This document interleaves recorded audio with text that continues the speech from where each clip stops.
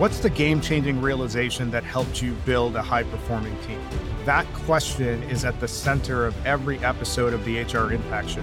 Every HR professional wants to build a team that has empowered managers, engaged employees, and an organization that's striving to become elite. The challenge is that you're often told to do more with less. We're going to fix that. Every week, we will feature executive and senior HR leaders from across the country, and they will share with us their actionable insights and best practices that can help empower you to create an engaged, elite workforce. Here's the show. Why is not being the smartest person in the room good for team performance? I'm CT, co-founder of Engage Rocket, and with me to answer that question in the studio today is Oksana Lukash. Oksana is the VP of People at Avid Bioservices, and it's a great pleasure to have you on the show with us today, Oksana. Thanks for joining us. Of course. Thank you so much for having me. So tell us a little bit more about what Avid does and what a VP of People at Avid would have to do on a day-to-day basis. Avid is a pharmaceutical manufacturer in the liquid pharma space. We're located in Tustin, California. We are a 30-year-old company, and as our CEO says, we are big enough to matter, but small enough to care. And I have had the pleasure of joining Avid as the VP of People in October of 2022. I was brought in to really look at a function, see how it partners with the business, see where some of the enhancements can be made. So definitely have been working very diligently on that ever since. Love that. Big enough to matter and small enough to care. And I'd imagine that as the VP of People, that's got to be a big part of your job, like that second half of the model. How does care look like? Definitely still not perfect, but what we're working on is ensuring that we are going to eventually be recognized as employer of choice, that we are the company where employees can bring their full selves to work, whatever that looks, and have an opportunity to do their best work. So it's not a one size fits all. It's having an organization and people leaders that can truly focus on each individual, their unique talents, their unique perspectives, and all of us fit together like pieces of a puzzle to be able to do the work that we do with our clients to serve the patients at the end of it. It sounds very much like having that human-centric approach to building the organization is a big part of what Avid does. And a big part of what we do on the HR Impact podcast is to ask about how building elite teams function in different organizations. And in one like Avid, where you have that focus on the human element, how do you go about building and maintaining those elite teams in such an environment?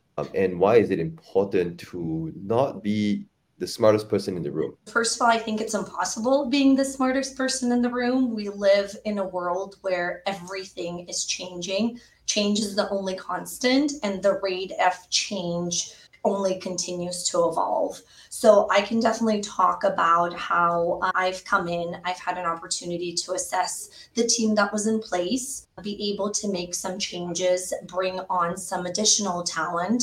And one core focus for me from the very beginning was to have a solid team, and not just have a solid team, but have a solid team of experts in their respective areas of expertise, which takes, again, work by being able to realize what my potential strengths and also areas of opportunities are, being very honest of looking in the mirror and identifying what those shortcomings might be, and surrounding myself with individuals that are experts in the areas where I might not be, and vice versa, where my strengths can complement their areas of opportunity.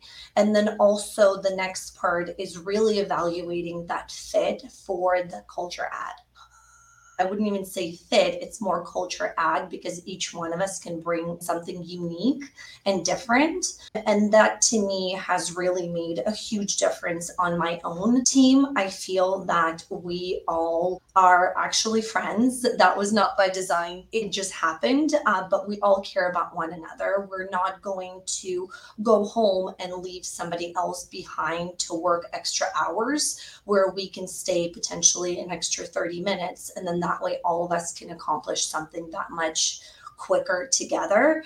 We have fantastic communication, which allows for us to have very honest conversations, which also selfishly, I would say for me, allows my team to bring anything and everything to me. So I'm in the know of what's going on within the organization, what is going on within our respective teams, where some of those challenges might be, because my team knows we have that trust, and I will focus more on the message, not the messenger, and not going to shoot the messenger in the process. And we are more focused on results and actions versus some of those unnecessary politics. You spoke a bit about strengths and weaknesses. So being very cognizant of your own strengths, how do you go about doing that? And then moving on to looking out for these in potential teammates in interviews. It's not on a job description. How do you go about assessing that people are indeed that culture add and they're just not presenting a front in the interview process? I think it takes a very good approach of knowing what you're trying to vet for in the interview. But I would say even before that, if I can take a step back, there's definitely lots of different assessments that are available.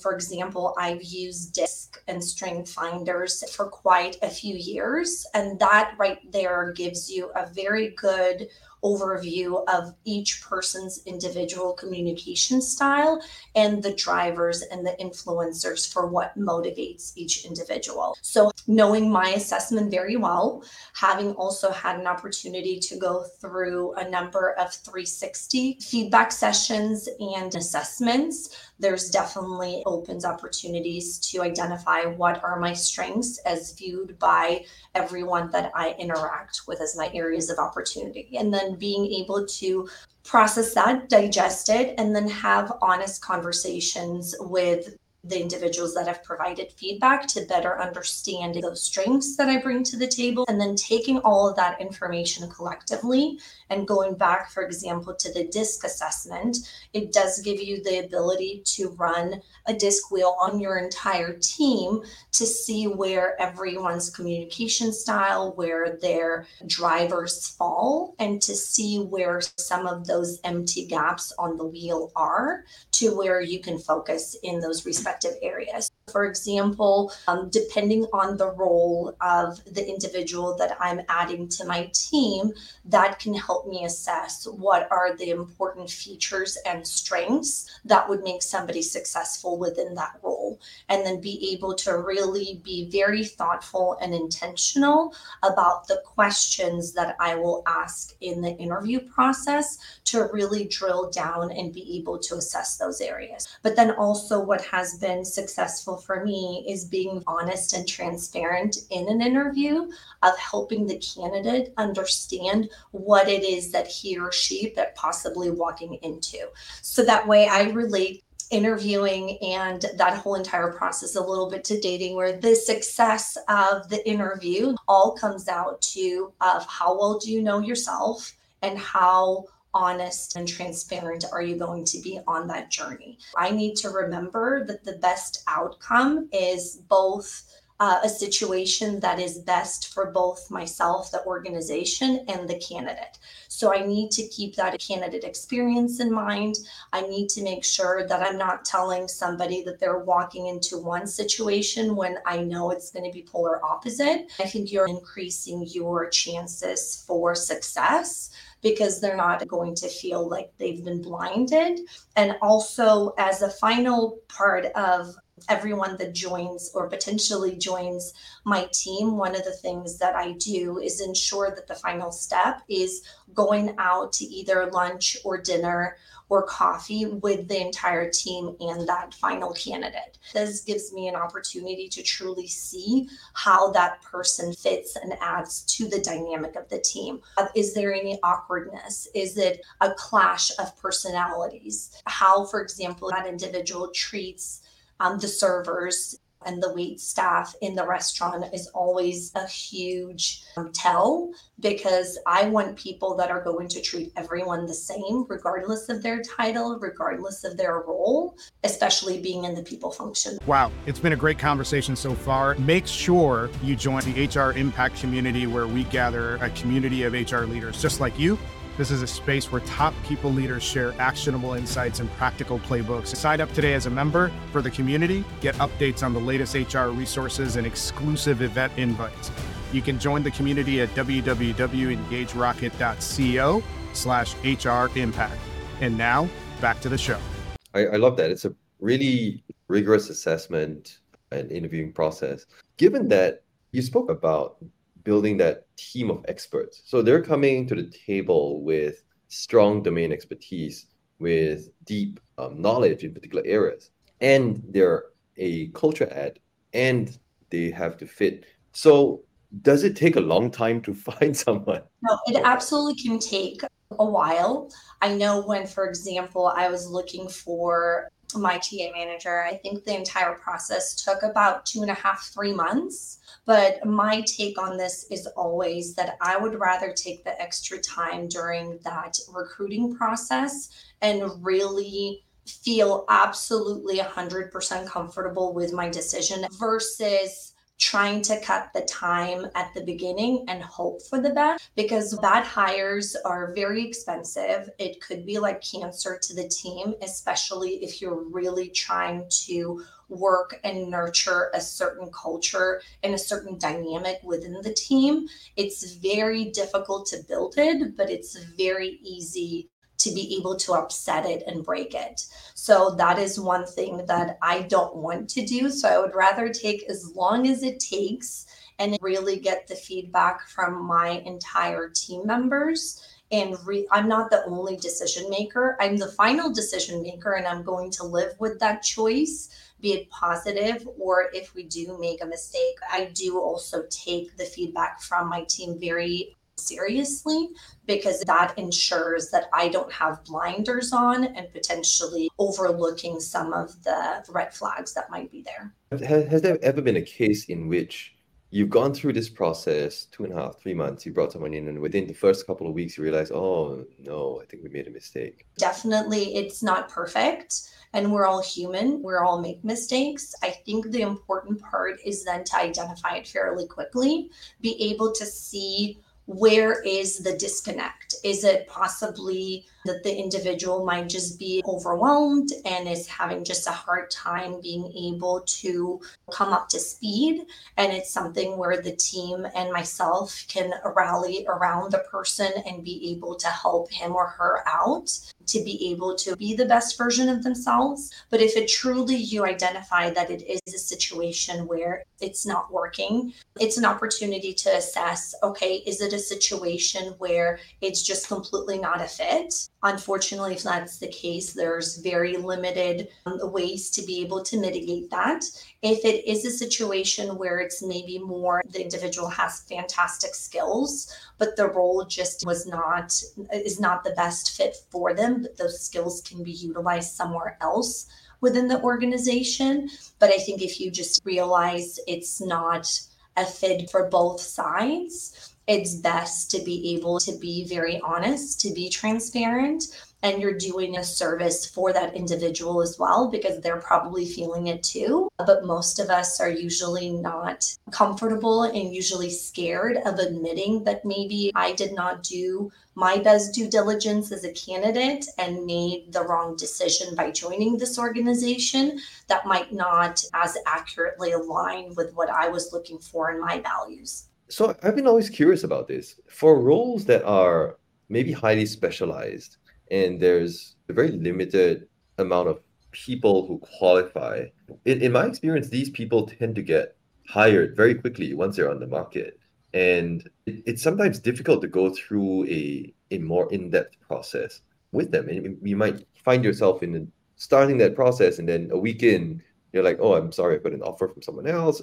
I really like you guys, but is there a way we can expedite that process? How do you deal with those? If you can be speedy, that's great. The process can be lengthy just for the fact that you're not finding those right candidates. But when you do find somebody that meets a lot of the criteria that you have and what you're looking for, speed is of the essence, because to your point, the talented individuals that have those special skills that also tend to have strong focus on culture, strong focus on teamwork, leadership, they're going to be wanted and by lots of different organizations, and they're usually recession proof. Great talent is great talent, period.